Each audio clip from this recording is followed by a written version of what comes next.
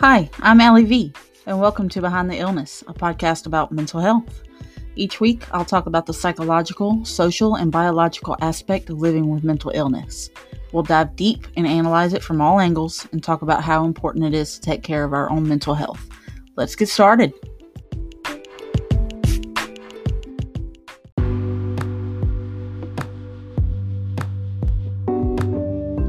Hey everyone, Allie here. Behind the Illness now has its own Discord server. You can join in with conversation, behind-the-scenes looks, extras, and server-exclusive news and first listens to the new episodes. It's completely free, and it'll be a safe and fun community environment. Come join at discord.link/behindtheillness.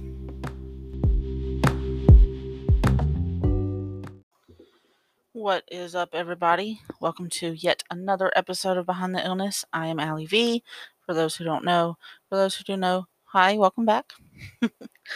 And man, we're kind of going right through the summer series, huh? We're on episode 3 now, which is exciting, and it's been fun so far.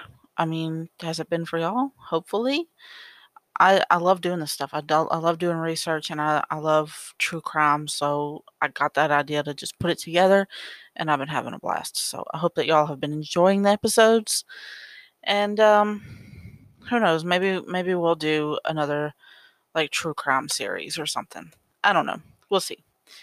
But yeah, so like I said, we're in the middle of the true crime summer series. And in this episode, we're going to be diving into Brenda Spencer. So Brenda Spencer was pretty much the first high-profile school shooter in 1979. I'm not going to get into it because I'll get into it when it's actually time to. But she actually was shooting at an elementary school, and yeah, so she's famous for a big something that she said is called "I don't like Mondays" when she was asked why she did it. So we're going to be getting into that. Of course, as you know, the series ends on June 18th, and then on that day, I will be announcing a big new project on Facebook Live, probably that night, and it's going to be fun. It's going to be fun. It's a really big announcement. I'm really, really excited for it, and I think you're all going to really love it. So, yeah. As always, I want to put out a trigger warning because this isn't the same kind of stuff that I usually put in this podcast.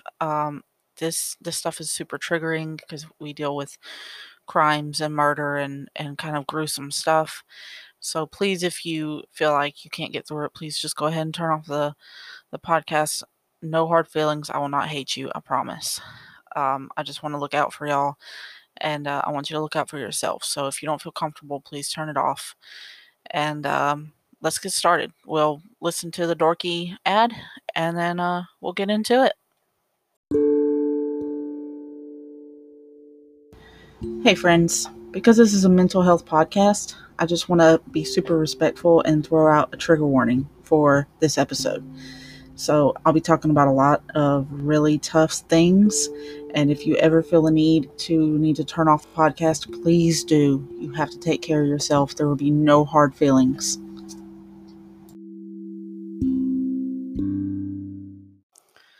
All right, y'all. So I have to admit, I have never heard of Brenda Spencer up until about a month or two ago. I was doing this little trivia with some friends, and they talked about what was the name of the person that inspired a song called "I Don't Like Mondays," and that would go on. That would go on to kill people, like kill children and stuff. And that wasn't the exact words because Brenda Spencer didn't kill any kids. But anyway, so I was like, I have no clue. And so I had to look it up, and I had never heard of this case before. But it intrigued me immediately. So I knew I had to put her into the summer series. This is when I was still planning out who I was going to be talking about, so I was like, I have to make room for her. This is like too. It's just it's too much. It's too much. So basically, if you haven't heard of her, of course, her name is Brenda Spencer. She was 16 years old at the time of the crime. This happened on Monday, January 29th, 1979, in San Diego at Grover Cleveland Elementary School. So, kids were coming in and they were going to their classes. And right when the bell rang, okay, so I need to say this. She lived right across the street from the school. So she was just holding a 22 caliber semi-automatic rifle out of her window. She lived right across the street from the school. So as the first bell rang, she broke the panels on the front door of her home and just began to fire. So the principal was running to protect the kids. He actually was hit on the shoulder and chest, and then he eventually died. And then the school's custodian ran outside with a blanket in order to cover, the principal and kind of keep him from going into shock. But then he ended up dying. Then we have another guy. He was a recent graduate of the police academy. He was examining the principal and custodian's bodies, and he was shot under his right shoulder blade. He survived, but there were 8 children that were wounded in the incident, and at least 3 of those children had abdominal wounds. A 9-year-old student, I'm not going to say any names, a 9-year-old student was struck in the back with a bullet that exited through his chest, didn't hit any internal organs. Then another was shot through her abdomen and in her butt, had to undergo surgery. I can't speak today, and had to repair her intestine. So then we've got it's all going on. People are trying to figure out what's going on. Being that this was 1979, social media was not a thing. Cell phones were not a thing. There was no way to get in contact with people other than just calling. So a reporter for the San Diego Evening Tribune began calling around the neighborhood to get some information about the shooting, and he actually called Brenda Spencer's home, and she just straight up said, it's me, I'm the one doing it. And so when he realized, or when he found that out, he let police know. That's when they were able to find, where the shooting was coming from. And so she barricaded herself in her home, and after a few hours, she finally surrendered her weapon, bunch of ammunition, and she was arrested. And when she was on the phone with the interviewer, he asked, well, why'd you do it? She said she was shooting just the fun of it, for the fun of it. She said, I just don't like Mondays, and it's a way to cheer up the day. And that's just wild for me. So eventually she went on to say that she was sexually abused by her father, and she was waiting for the cops to show up so they could shoot her. She had dealt with a lot of depression, a lot of, trauma, things like that. And so she was suicidal. And that Christmas, it was like the Christmas before, her father got her that gun that she shot with, and she just thought that he wanted her to shoot herself and die by suicide. So I guess she just wanted to not do that and take it out on some innocent people. So there's really not much to her psychological analysis, all it says is that she had some temporal lobe damage due to a bike accident, and that doesn't really help her case because temporal lobe doesn't really affect like decisions and stuff. It does have a major part of your memory, and so she had said at one point that she didn't even remember saying that I just don't like Mondays and this was a way to cheer up the day. She said that she didn't remember that. So, um, there was a psychologist that kind of had the idea that her brain injury, abuse, and the effects of the abuse just pushed her to her final limit. Um, so I'll just read it right here just so I don't mess this up. He believes that the shame, ridicule, inferiority, and powerlessness that she felt encouraged her to go as far as she did. And she wrote some letters while she was in prison. She stated that her father had done everything a person could do to another person, the beatings, the touching, the emotional abuse.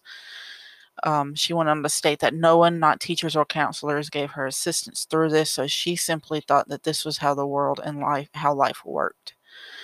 And then, like I said before, when her father gifted her the 22 caliber rifle, she thought that he was finally telling her to do it, to take her life successfully, unlike her past suicide attempts, and leave the world forever. So, she was 16, obviously, when that happened, and but she was charged as an adult and pleaded guilty to 2 counts of murder, 9 counts of assault. She was sentenced to 25 years to life in prison, and is actually still serving her sentence today. So this is considered the first high-profile school shooting. It is just wasn't needed. I know that I hope that the children that were involved are okay now, and hopefully, even in 1979 and then the 80s and stuff, even 90s, therapy was so stigmatized. It was like only for, quote unquote crazy people. I hate that saying, but that's just what they called them then. And so I have a feeling they probably did not get therapy. So, I mean, I hope they're okay. But she is in prison still today. And really, the fact that there's no like psychological analysis, they just kind of chalk it up to be she just reached her breaking point. Um, but obviously she had depression. She had suicidal tendencies, all that. Then while she was in prison, actually, she was diagnosed with epilepsy, but I don't really see how that has anything to do with it, honestly. I think she just reached her breaking point, like the psychologist said. Um, so y'all can go listen to the song. There was a song that was inspired by the shooting called "I Don't Like Mondays" by the Boomtown Rats, and when I read about that, I listened to the song, and it's just kind of creepy. Like it sent some chills down my spine. But the writer of that song actually regrets writing it because it gave her more recognition than she deserves. So there she she really just intrigues me because it's like I mean,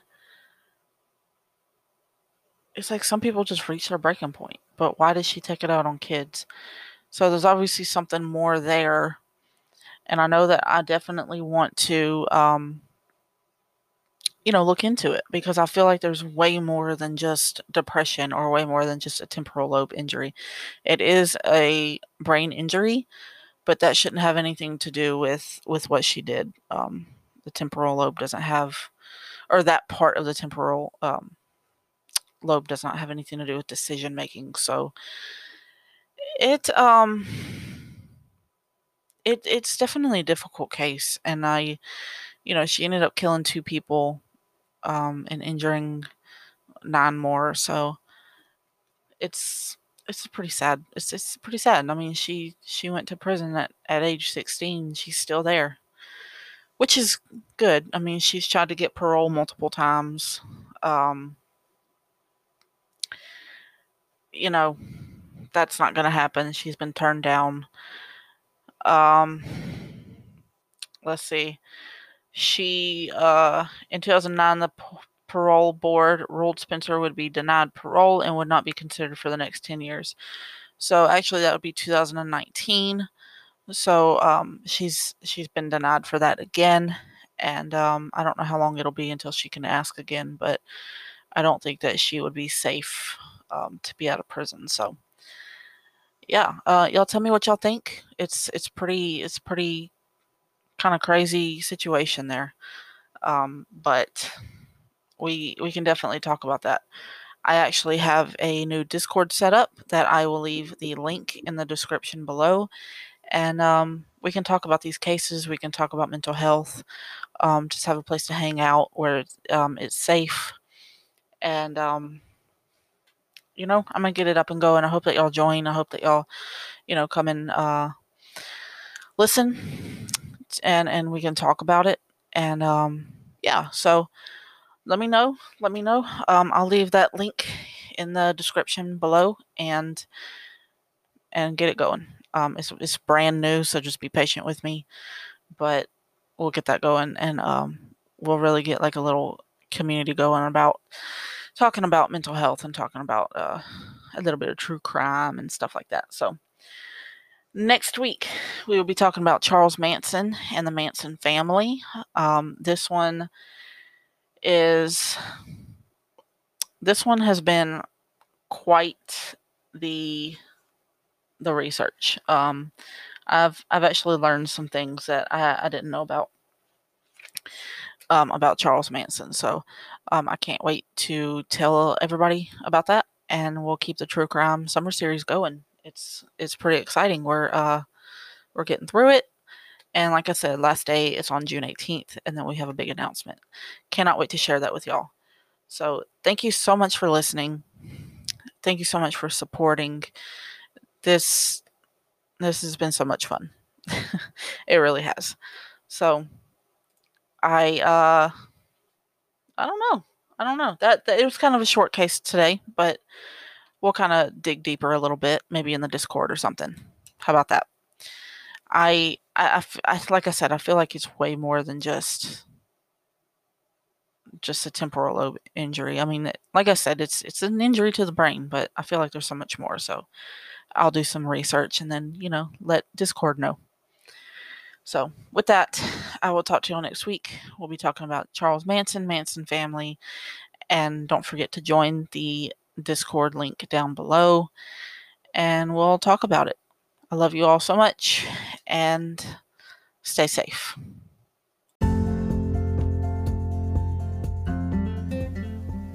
Hey everyone, it's Allie V. Thank you so much for all the support and listening to my podcast. If you're listening on Apple Podcasts or Google Podcasts, please do me a favor and leave the podcast a review. If you would like to be featured in a voice review or become a financial supporter, go to anchor.fm/btillnesspod. You can also go to my website, writtenbyalliev.com, for more information.